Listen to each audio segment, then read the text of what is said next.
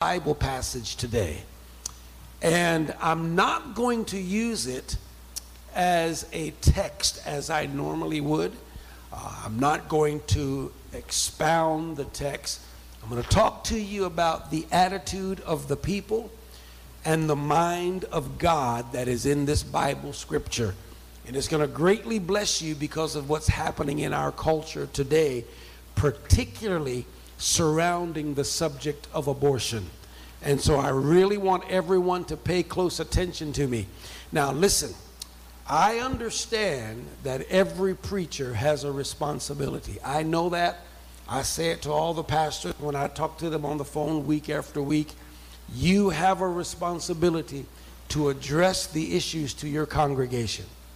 In other words, don't fail to let them, just kind of be on their own, coming up with their own ideas about critical issues. The Bible has answers. Can you say amen? And Christian people are supposed to have a Bible world view. When we all come to church, we all come from a world of sin and craziness. We all come from a world of rebellion and addiction and all kind of brokenness. And it's easy to bring that to church with you until God teaches you better. My dad used to say, if you don't know better, you can't do better.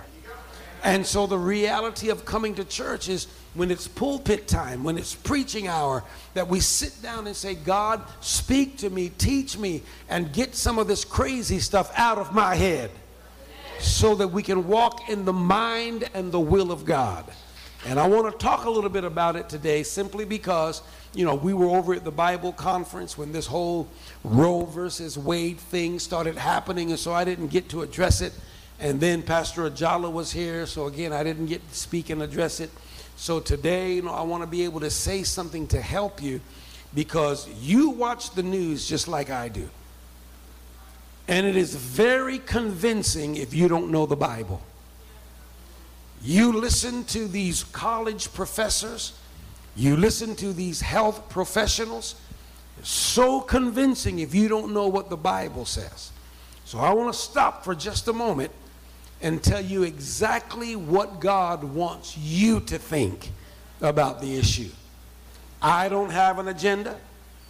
I've never had an abortion. Now you guys may laugh, but today they say men can have babies. So if I say I've never had an abortion, it's not even strange anymore. I've never had a girl have an abortion, so I don't have no axe to grind, but I am a preacher of the gospel. And my agenda today is to instruct God's people, because if you're wrong on critical issues, you'll be wrong on other critical issues. Then you'll be wrong in your judgment concerning yourself and your family and your children, and it just opens up a door for the enemy to come in and run roughshod all over your life. So I want you to start with me in the book of Hosea. Now keep your Bible open or pay particular close attention to the screen today, because I'm going to give out a number of scriptures because I want to walk through what God actually says. And I want to preach about this today because I want this to be a resource, something that you can get a copy of and listen to later. You can send it to your Aunt Poogie and all the rest of them and just say, listen, you need to hear what God says, because everybody is following a world straight to hell. We need Jesus. Can you say amen, everybody? Amen. All right, Hosea chapter 7. I'm just going to read a few verses, starting at verse 8, and I'm going to go down to verse 13. So follow it closely in your Bible. Again, like I said, I'm using this so as to put you in the mindset of the people and bring you into the mindset of God. And I'm going to relate it to what's happening in our world today. Hosea chapter 7, starting at verse 8. If you're ready, say amen. Okay, it says, Ephraim has mixed himself among the people. Ephraim is a cake unturned. Aliens have devoured his strength, but he does not know it. Yes, gray hairs are here and there on him, yet he does not know it. And the pride of Israel testifies to his face, but they do not return to the Lord their God, nor seek him for all this. Ephraim also is like a silly dove without sense. They call to Egypt, they go to Assyria. These are people who are wealthy neighbors who have a lot that you can lean on instead of leaning on God. They call to Egypt, they go to Assyria. Verse 12 says, wherever they go, I will spread my net on them. I will bring them down like birds of the air. I will chastise them according to what their congregation has heard. Woe to them, for they have fled from me. Destruction to them, because they have transgressed against me. Though I redeemed them, yet they have spoken lies against me. Holy Spirit, we give your scripture into your care this morning as we talk about this. And I pray for a clear anointing tonight, that something spoken here would undergird your people in these difficult times ahead. And we pray that not only would you educate us, oh God, but that you would save us from the power of this culture that is so pressuring down on each and every one of us day after day. God, we look to you because you alone have the words of eternal life. And we thank you in Jesus' name. Everybody said amen. Amen. Do you know how I got inspired to want to preach this to you today? 2 weeks ago, I saw a video clip. It was probably about a minute and a half. And what it was is it was a bunch of evangelical churches very similar to ours, and the pastors were addressing what had happened with Roe versus Wade. And in this video clip, every one of the pastors were saying that God is for abortion. Listen, every one of the pastors. They were all talking about this is a demonic attack against women. So listen, removing abortion as a federal right, they say, is a demonic attack against women. Let me tell you something. Killing babies is a demonic attack. And I'm looking at it going, how can these men of God be so wrong?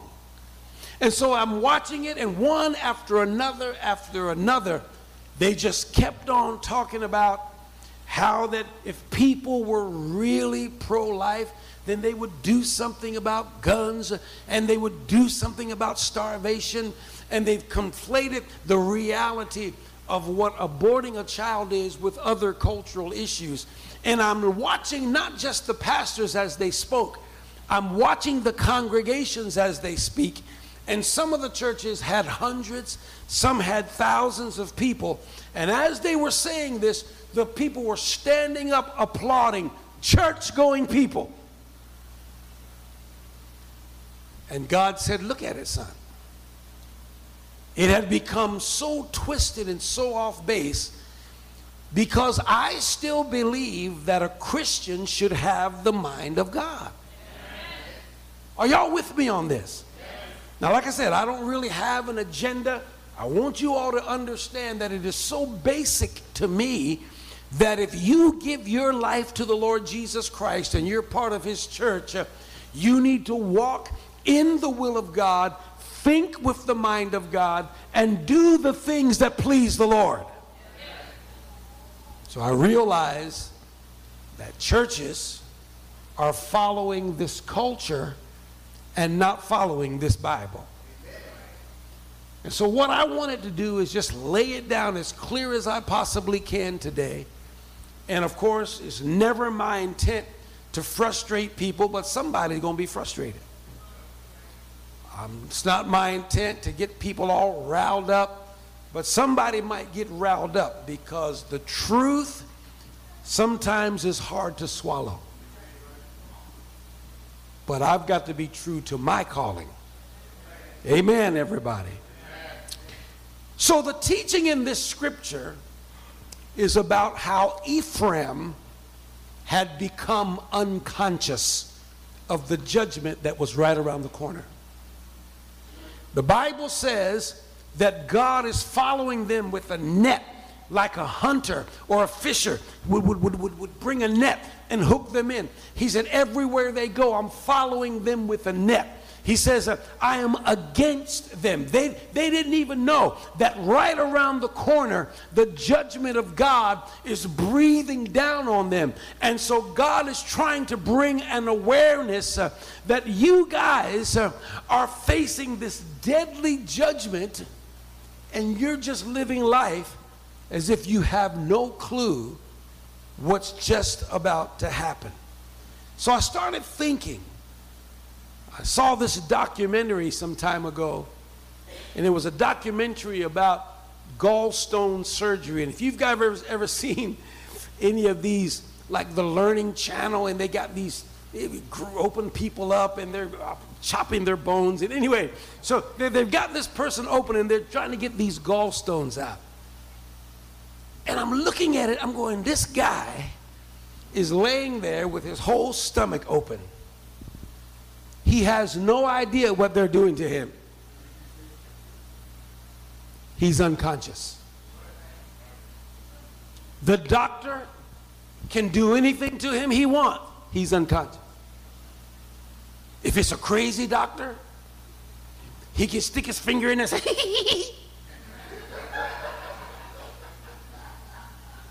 I mean, he can pour poison in there. You know, anything he wants to do. Why? He's just laying there unconscious, no concept of how violent this whole act of surgery really is. Are y'all following what I'm saying?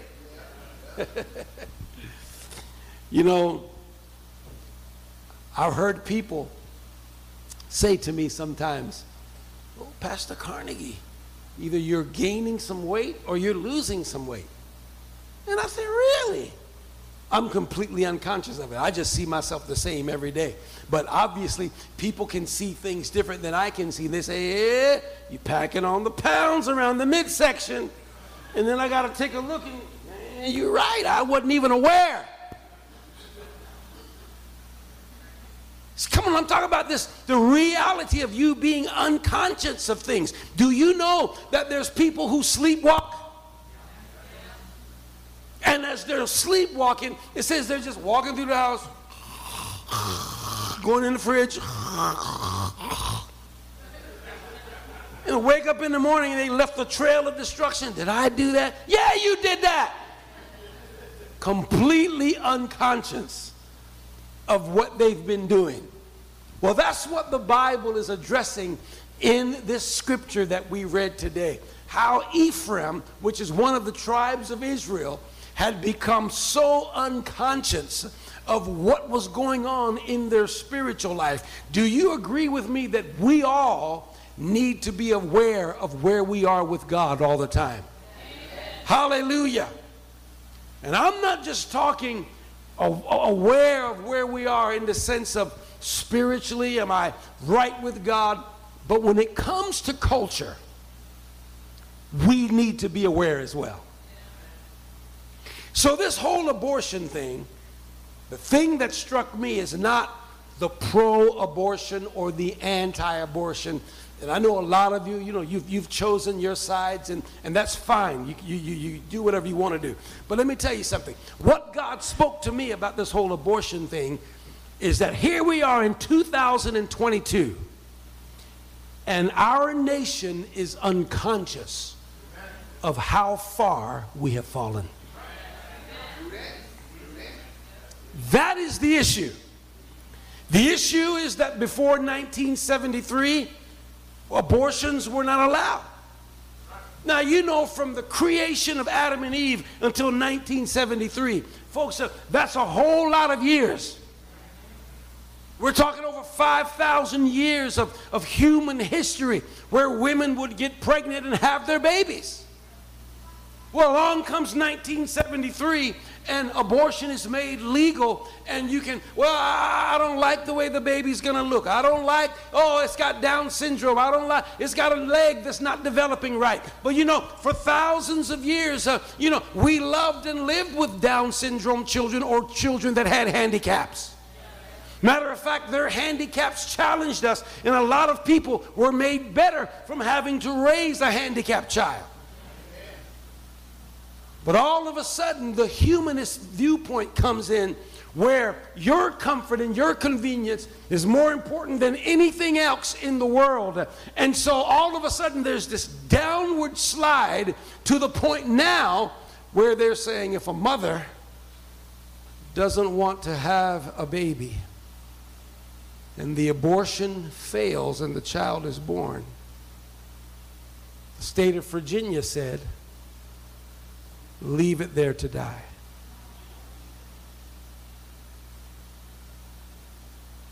Leave it there to die. Yeah, because the mother didn't want it. She wanted to abort it. Well, the abortion didn't go right, and the baby is born alive. Well, just leave it there to die. How many know that's not the will of God? Once a baby is born, it's now a patient. And doctors must try to save its life. So they want to upend the entire medical code, everything, spiritually and physically, naturally, socially, culturally, everything. Flip it all upside down because people simply want to abort children. Now, I haven't even got into the heart of what I'm saying, but my point is we in this nation have become unconscious of how far we have fallen. One lady the other day on the news said, I'm going to get pregnant just so I can kill the baby. Some of you saw the clip. It was a disgusting clip on the news. She said, I'm going to get pregnant just so I can abort and kill this baby. And now what are you going to think? Like it's my body, and I'm going to kill it, and I'm going to do it just to make a statement. See, that's demon-possessed. And she is unconscious of how far we have fallen as a country.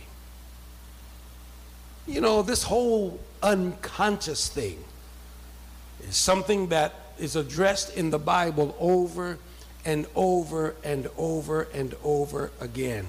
You know, the Bible tells us in one particular scripture, it says that when Moses came down from the mountain where God had given him the 10 Commandments, it says his whole body and face were glowing, and he came down and he was unconscious of it. Everybody's looking at him and they could see the glory of God, and he's like, what's wrong with y'all? They're all, and he's completely unconscious that God's glory is all over his life. You know what? I would love to have an experience like that. Yeah, you walk into church Sunday morning, everybody's just, oh! How about you walk into work like that, after having a good Sunday service, and you walk in and everybody's just stunned like, Ashley? And you're like, what's wrong with y'all? You're glowing. It must have been them tongues on Sunday night. Who knows?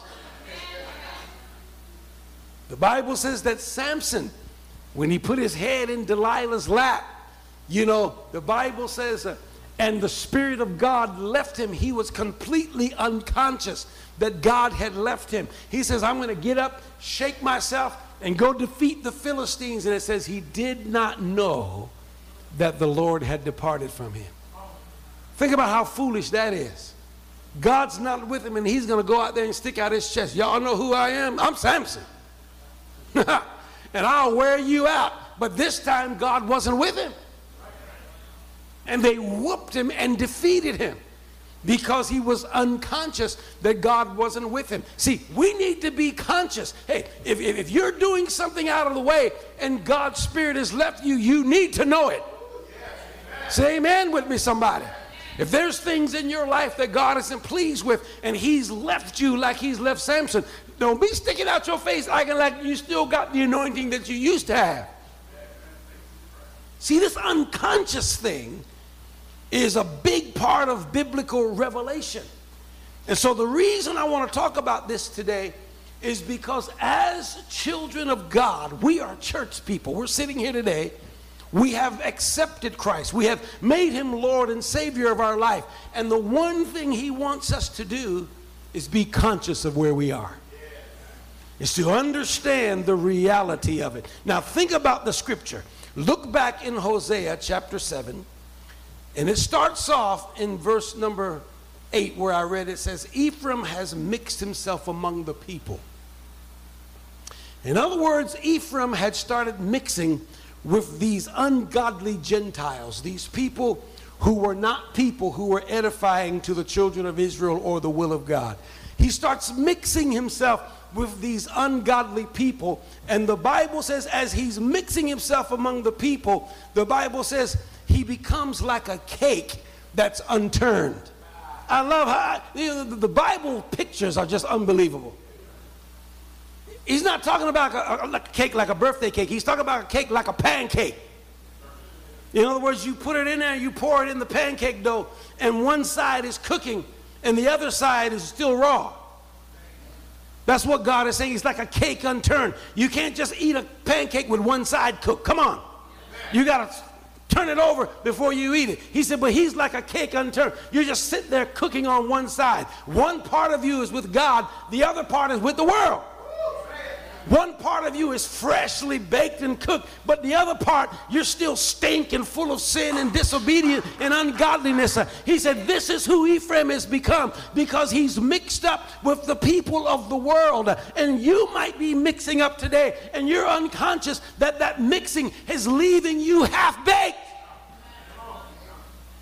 And this is what God is saying. He's like a cake that is unturned. But here is the kicker. Keep reading what it says in that scripture. It says, aliens, verse number 9, have devoured his strength. But he what? But he does not know it. All of his strength is gone. The testimony of God in his life is gone. And guess what Ephraim's doing? Praise the Lord, hallelujah, everything is fine. God said he has no idea. He's completely unconscious of his spiritual state between him and God. This is what the unconscious truth that the Bible is trying to teach us. It's very, very real. Now, the reason I want to apply this to our culture today is because the people who are out protesting this whole abortion overturning Roe v. Wade, I know that they mean well. I can tell just by looking at the passion in their eyes. But they're unconscious of what it is that they're advocating. I sent a couple of pictures and I asked Dennis to have them ready to put up here. And I'm only doing this because I want you guys to kind of get a feel for where I'm at in this. Abortion on demand without apology. There you go. Thousands and thousands and thousands of people. Put the other picture up there. It says, keep abortion legal. So it's not just Washington, D.C. It's happening all around the United States. Thousands. They say upwards of 3 to 4 million protesters have been shaking. They're going into churches and they're going into counseling centers, setting them on fire, blowing them up. They tried to kill one of the Supreme Court justices. And they're unconscious of how far we've fallen. They're completely unaware of the judgment. Do you realize that this Supreme Court decision may have stopped the judgment of God?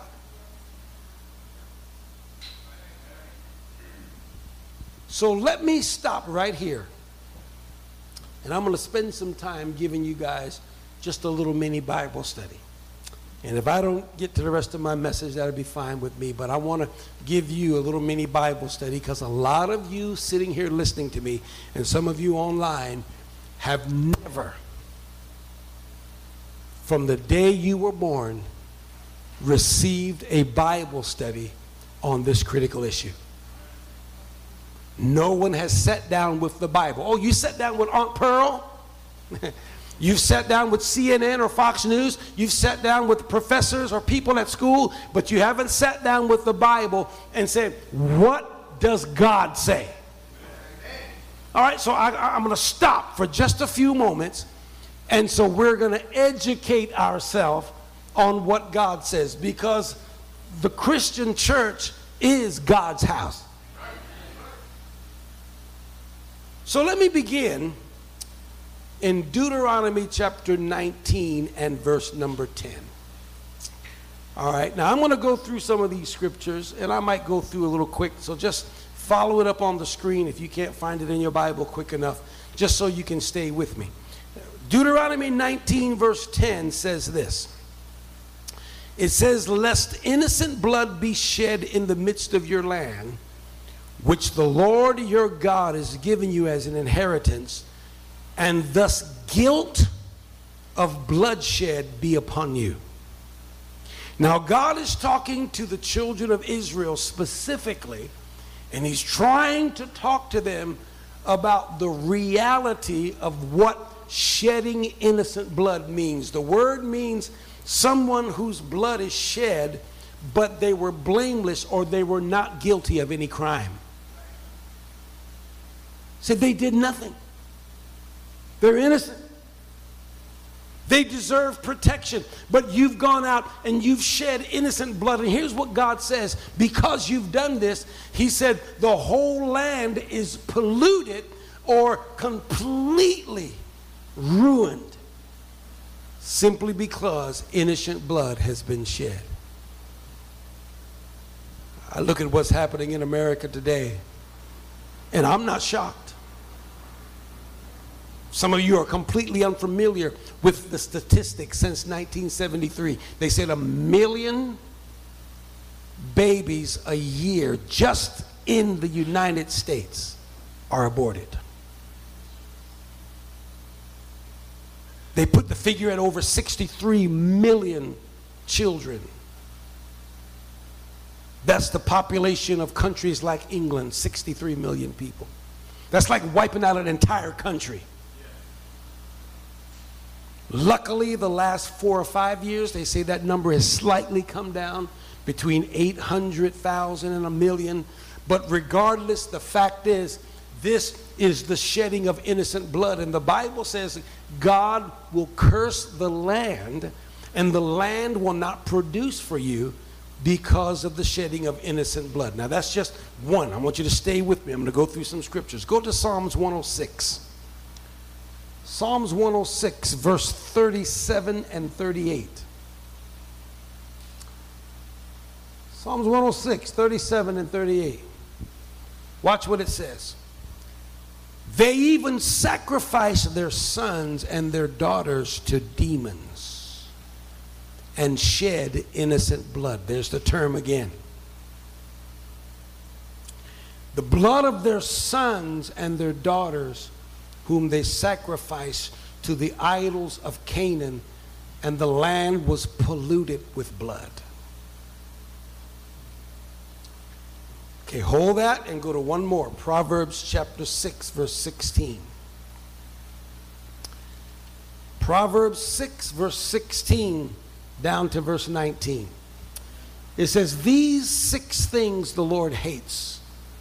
7 are an abomination to him, and he names these 7 things: a proud look, a lying tongue, and notice number 3 says, hands that shed innocent blood.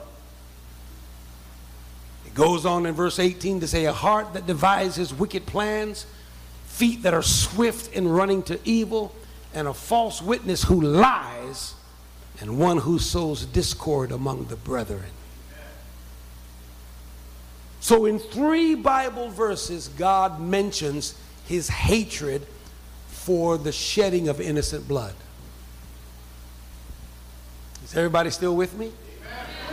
Now listen, this is not designed to make you feel horrible or anything. The blood of Jesus forgives you if you've had an abortion.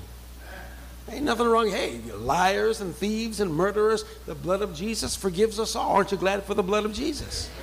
Amen. That's the beauty of the Christian faith, is that we have a message for all abortion havers and all murderers and everybody else. Come to Jesus and find forgiveness. And without that forgiveness, you'll answer for the shedding of innocent blood. That's why I love the gospel. It's good news. Amen. So the question here comes up, because as I'm watching all of these abortion protests across America, the question keeps coming up. When does life begin? Come on, it's being debated everywhere. I turn on the radio, it's being debated. It's on these websites, it's on the TV, everywhere. When does life begin? Many people say, oh, that's not a life, it's a clump of cells. That's not a life, you know, it's just a zygote, fetus. They come up with, you know, oh, that's not a life. And so in these people's mind, when the baby is born and can breathe on its own, and they use this term viable, when it can survive, then of course we accept it as a life.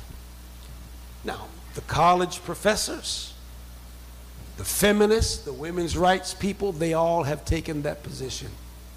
The problem is that it's not God's position. And if you have taken that position, I'm glad you're here today, because you're not in God's will. Now, it's easy to shout hallelujah and speak in tongues, but to be a Christian is more than that. You've got to be on God's side. You're going to have to find God's will in the issues. And if you're out of sync with God, then don't get upset with me. Just change your mind. That's what the word repent means. It means change your mind. I was thinking this way because of my upbringing. I was thinking this way because of my training. I was thinking this way because of my experiences. But I've come to Jesus, and now I got to think God's way. So let me give you God's position. You know, like I say, if I run out of time, then that's fine with me. Let me just give you God's position. Watch. Leviticus chapter 17, verse 11. Leviticus chapter 17, verse 11. Oh, help me right here, Holy Ghost. Look at what it says, everybody. It says this in the Bible. One verse, verse 11. For the life of the flesh is in the what? And I have given it to you upon the altar to make atonement for your souls. For it is the blood that makes atonement for the soul. The first line, for the life of the flesh is in the blood. There you go. That's God's position. God has mysteriously, in his wisdom, made life in blood. That's why no scientist has ever been able to make blood. If they want blood, somebody got to go and donate it. They can make artificial skin, they can make artificial arms, artificial hands, they can make artificial everything. They can give people glass eye. You can make artificial everything, but ain't nobody made no blood. You know why? Because only God can make blood. He said life is in the blood. Didn't he say it? So life does not begin when you are born.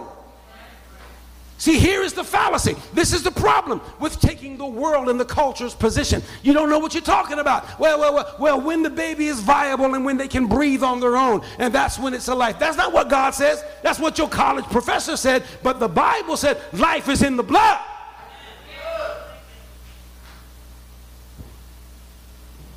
That's why many states are now creating what they call a heartbeat law. You might not agree with it, fine with you. I ain't going to argue with you. But when a heart starts beating,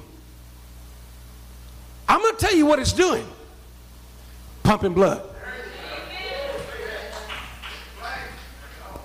You can dance around the issue all you want to, but when the doctor says, hey, we can detect a heartbeat, that means the heart is pumping because it's starting to circulate the life. The life is in the blood. And if it's just a minuscule, but they see that little heart starting to pump, the blood, the life is starting to go through that little thing, whatever you want to call it. And that's where God says life is. It's the Bible. So, well, Pastor Marty, nobody never told me. Well, I agree with it that nobody never told you. That's why I'm telling you. Look at Psalms 139, verse number 14. Psalms 139, I'm going to read verse 14 down to 16. Watch this. This is going to make some of y'all really nervous. 139 Psalms, starting at verse 14. Watch. I will praise you, for I am fearfully and wonderfully made. Marvelous are your works, and that my soul knows very well. Verse 15, my frame was not hidden from you when I was made in secret and skillfully wrought in the Lord's parts of the earth. Your eyes saw my substance being yet what? Say it. Your eyes saw my substance being yet unformed, and in your book they all were written. The days fashioned me when as yet there was none of them. That's the Bible, y'all. God says here in the scripture, he said, my substance before I was formed, yet unformed. Where is it? Where is it? Help me. Right at the beginning. Your eyes saw my substance being yet unformed. God, you saw me, and I wasn't formed yet. So what does that do with, well, it's not a life yet? God said it is. God said it's a life, and it's not even formed yet. Because in the mind of God, there was a will, there was a purpose, there was a substance. This is the word of God. And because it's never been taught, you know, a lot of these preachers now that I told you about, they want to completely avoid the Bible and make this a cultural, feminist, woman's issue. It's not. It's an issue of gospel truth. And the reality of where we are today is just like Ephraim, unconscious of how far we've fallen. Somebody say, help me, Jesus. So I believe that when we start talking about unconscious, because we understand the world is unconscious. You know, it's true. They drink all night and they're unconscious. Well, I'm going to get in a car and drive. I'm drunk. My judgment is messed up. They're unconscious. You're going to run over somebody, crash and kill yourself. We get it. That's the world. That's the sinful world. They're going to smoke weed and shoot heroin and pop pills, and unconscious of what it's doing to their health, and their teeth are falling out and pits all over their face. You ever see these pictures of these meth heads? They didn't want to start off like that, completely unconscious of what this is doing to them. All of my money spent on liquor and alcohol and drugs, and can't pay my rent, wife's mad, children hungry and can't do this, the cops are coming after me, the bailiffs want me for this and that. They're completely unconscious that it's what you're doing that's creating your heartache. Walking around like I'm cool, got my Gucci on. Yeah, you're getting ready to get evicted, Mr. Gucci. Completely unconscious. So we get it. That's the world. That's what sin does to people. But God's people supposed to have something called discernment. The ability to look down the road and say 1 + 1 is going to equal 2. And if I don't want that 2, then I need to back up a little bit. Come on, everybody. So we enter into this message right now, something called the law of habit. The law of habit basically teaches this, that the longer you keep doing something, the more unconscious you are that you're doing it. The law of habit. You become so familiar or so used to something that you do it instinctively without even recognizing what you're doing. It's like kids when they learn to walk. They're completely unconscious. Up, they fall. 2 steps, they fall. 3 steps, they fall. And one day they're walking. The more they keep at it, the more, and before you know it, they're walking, and they don't say, hey, look, I'm walking. They're completely unconscious. Why? Because the longer you do something, it's so difficult to literally be conscious of the process of what it is you're doing. I hear people cuss all the time. Cussing bothers me. It really does. Because it's so easy to express yourself without bad words. It's so easy. And as a matter of fact, it's so much more intelligent to hear people when they're upset. You know, I am really, really frustrated with you right now. And I'm about to lose my head. I'm going to wring your little neck. And you can, there's so many ways to express yourself. But you know, some people cuss so much they're not even conscious that they're cussing. Especially when I follow up on people. You know, Pastor, this man, oh, I'm sorry, Pastor. It's only because they're in my presence. I'm sorry, they didn't even recognize what they're saying. Come on, y'all know what I'm saying. Unconscious of it. This is what the Bible is saying about Ephraim. He said, what a dangerous place to be doing something that is so harmful to yourself and not even aware, unconscious that God's judgment is beaten down on you. I look at America, I look at our country, and I'm looking at how many people are so unconscious of how far we've fallen.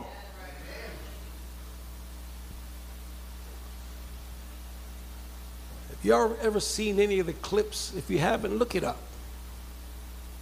Those abortion doctors who got out of the business because their conscience tormented them as they're laying down at night, because of all the little baby arms and baby legs and broken necks that they pull out with those forceps, and eventually it just gets to them and the money's not worth it. And if you listen to them, there's hundreds of them, they're all over the internet. I just got out, I can't do it again. Oh, well, you know, it's just a clump of cells. He said, listen, I'm an abortion doctor. You leave that clump of cells nonsense to yourself. I've pulled little heads out and little arms and legs kicking. People are unconscious of how far we've fallen.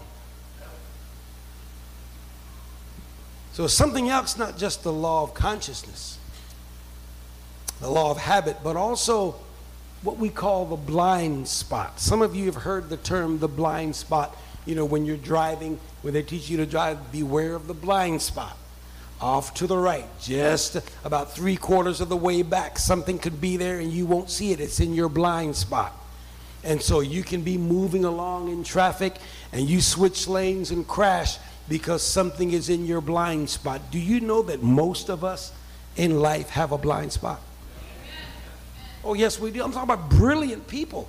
People who are so smart in one area, but they have this great big blind spot. And most people, it's when it comes to relationships. They love him so much that they can't see the demon in him. They love her so much they can't see the gold digger in her. It's a big blind spot. You know, oh, the sex is good and she tells me everything I need to hear, and oh, he's just, you know, and they have no idea. Why do you think that over half of the people who get married get divorced? It's not because they walk down the aisle intending to get divorced. That's not the case. They'll always tell me, well, Pastor, well, I didn't know that about him. You know what they're saying? Blind spot. Well, see, Ephraim had a blind spot. And what the Holy Spirit of God does for us as believers is he gives us this thing called discernment so that we can see what we normally couldn't see. Thank God for the Holy Ghost. The Holy Spirit opens up our eyes and shines the light of God so that we can live a happy, fruitful, and prosperous life. And God is so good. We have to thank him today for this.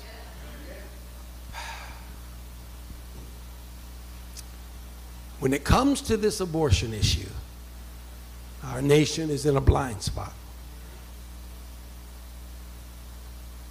So that's why our job is to pray, because everybody's not as evil as they seem. They just can't see it.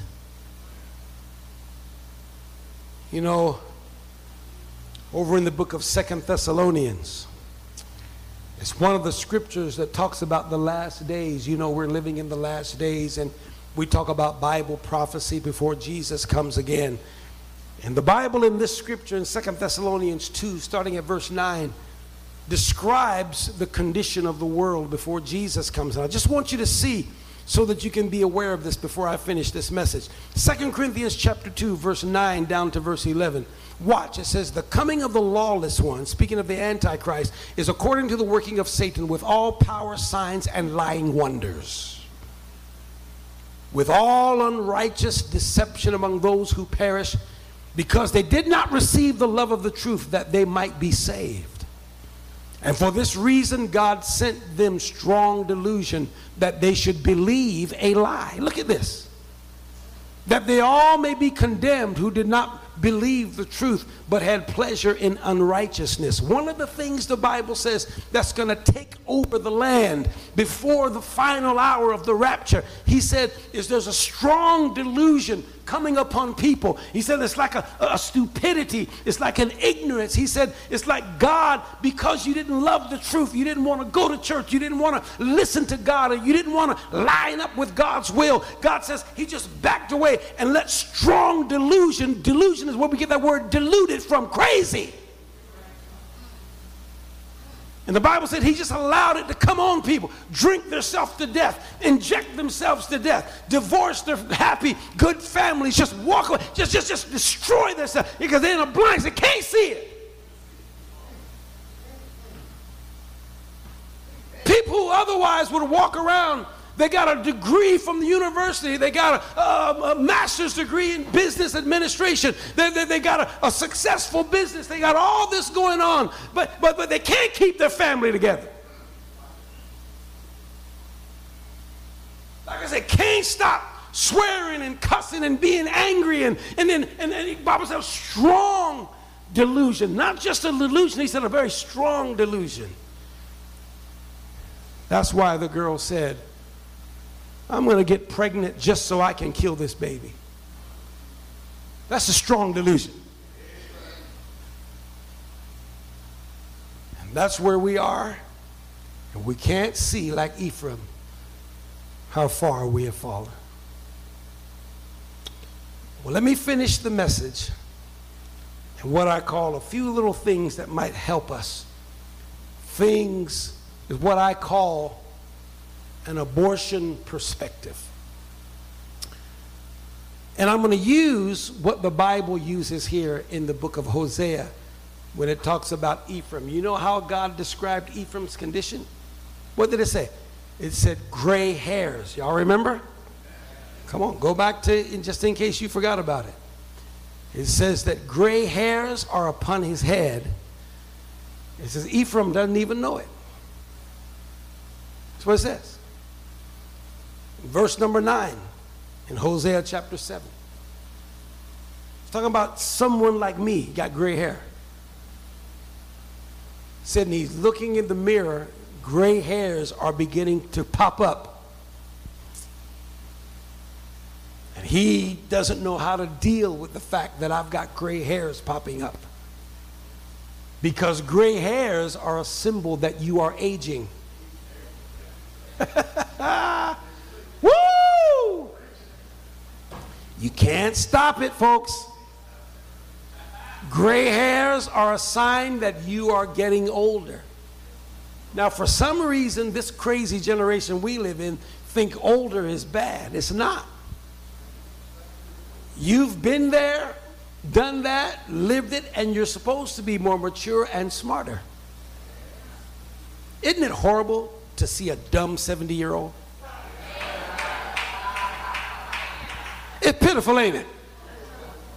You see a 70-year-old guy or 70-year-old woman still stumbling down the street drinking like, you ain't got over that yet?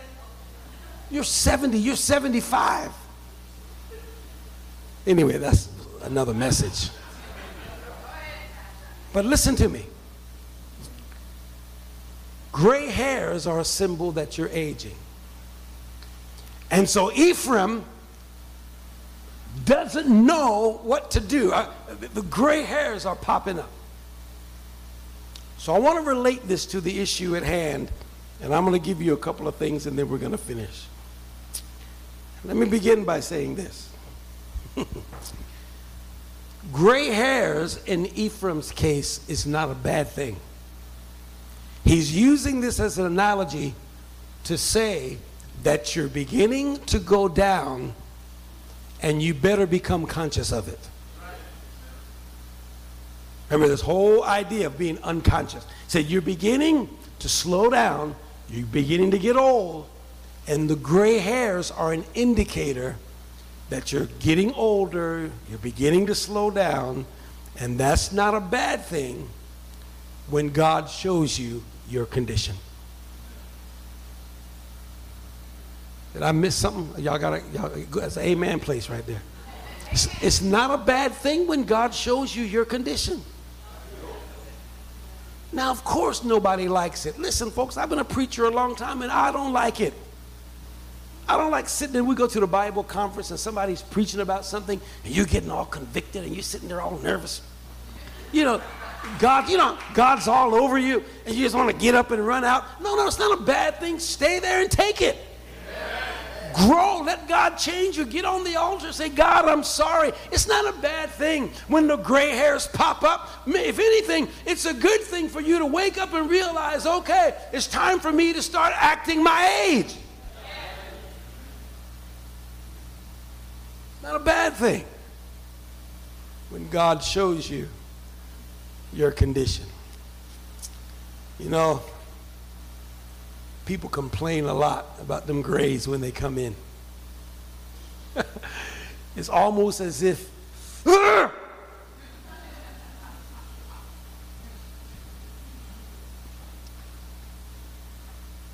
gray hairs, listen to this one. Shouldn't make light of it. Shouldn't blow it off. It's time to be aware of your changing circumstances. Some people, they see gray hairs and they pull them out. They got the tweezers.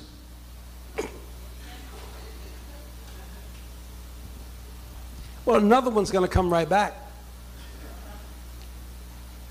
Do you know that's how rebellion starts? Refusing to acknowledge what's real. Gray hairs are coming. No, they're not. Take it out. Take it out. Take them out. Then you look in the mirror. See? They're all gone. They're not gone.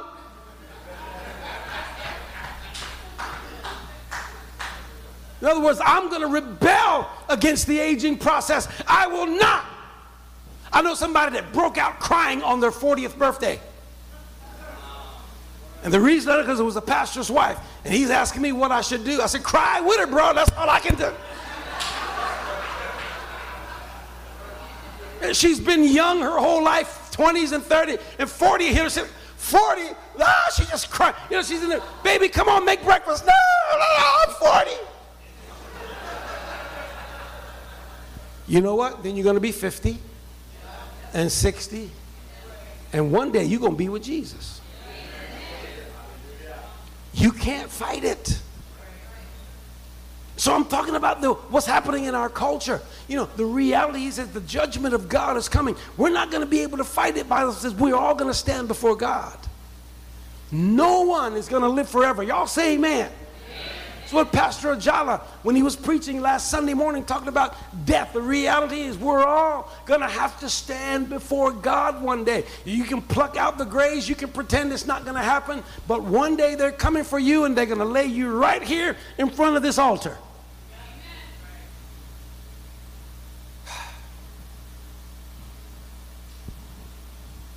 Gray hairs. I'll tell you what some people do. They dye them another color.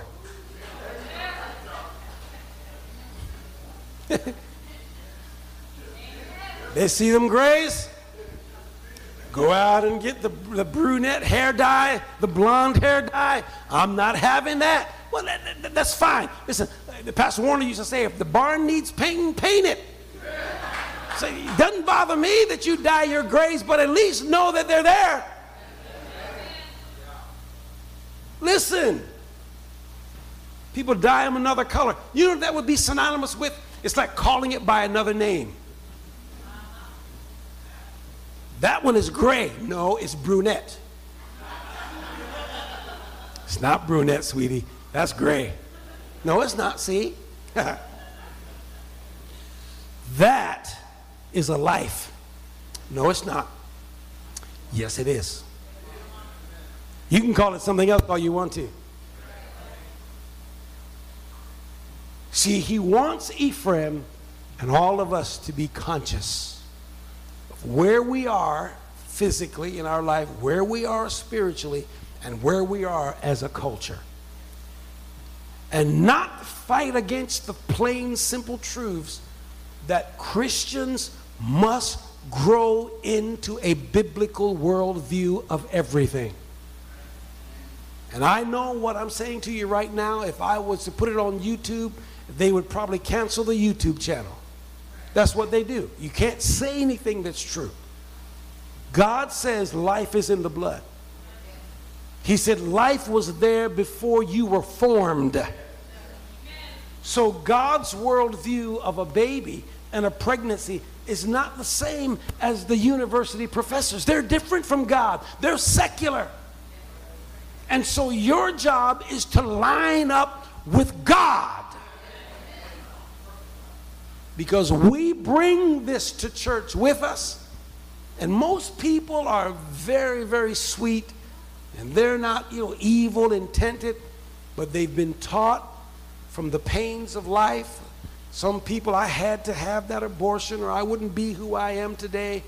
And they're so convinced, by the medical world. And you can't even really trust the medical world anymore. God knows I hate saying it, but now the American Medical Association are putting their lot in. The Congress is probably going to vote on this before the end of the year, that you no longer have to put male and female on a birth certificate. Doctors are saying this. If anybody knows biology, it ought to be a doctor. When that baby drops out, for thousands of years they said boy or girl, didn't they? Now they're going to say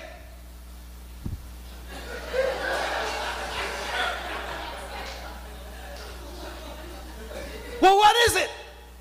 Well, the Supreme Court Justice Ketanji Brown says, I don't know what a woman is. You know how many degrees from law universities that woman has? She's a brilliant lawyer and a judge, and she's sitting on the nation's highest court, and she said before the whole nation, I don't know what a woman is. I don't even want you on the Supreme Court. What's going to happen when there's a case concerning a woman? I don't know. The problem with some of y'all listening to me is you agree with this. This is what they're calling wokeness. It ain't wokeness, it's sleep. You need to wake up.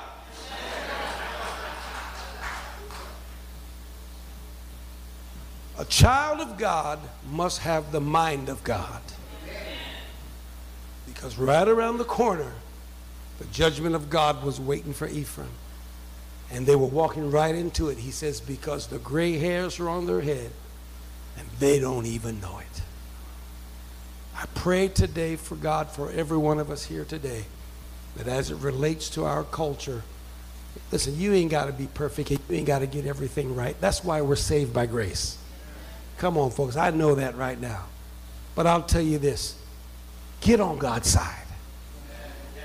You won't be loved. You might not be accepted. You might be mocked and ridiculed, but it's okay. They mocked and ridiculed our Savior. Come on, didn't they? They crucified him on a cross. And he says, if you're going to be one of my disciples, you're going to have to take up your cross, which means your mocking. You're going to have to take up your cross, which is your belittling. And he says, you're going to have to follow me in a hostile environment. The church should not back away. You know, the picture that I saved on my computer just this morning were these abortion protesters. Some of you might have saw this on the news. They took the man's Bible.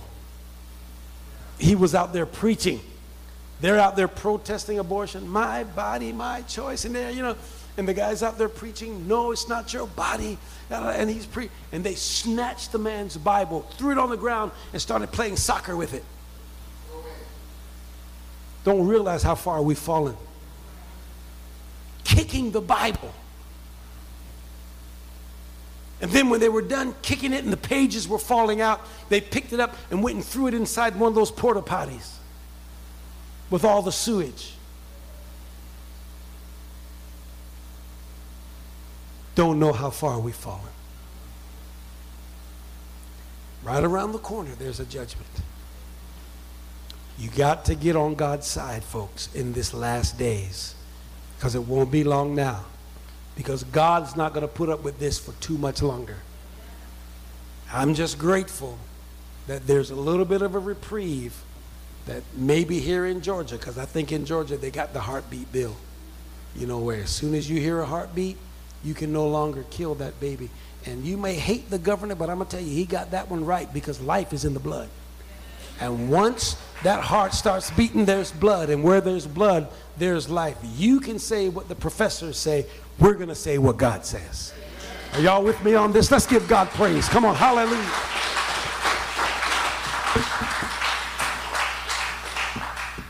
Bow your heads with me and let's take a moment to pray. Father, we're grateful.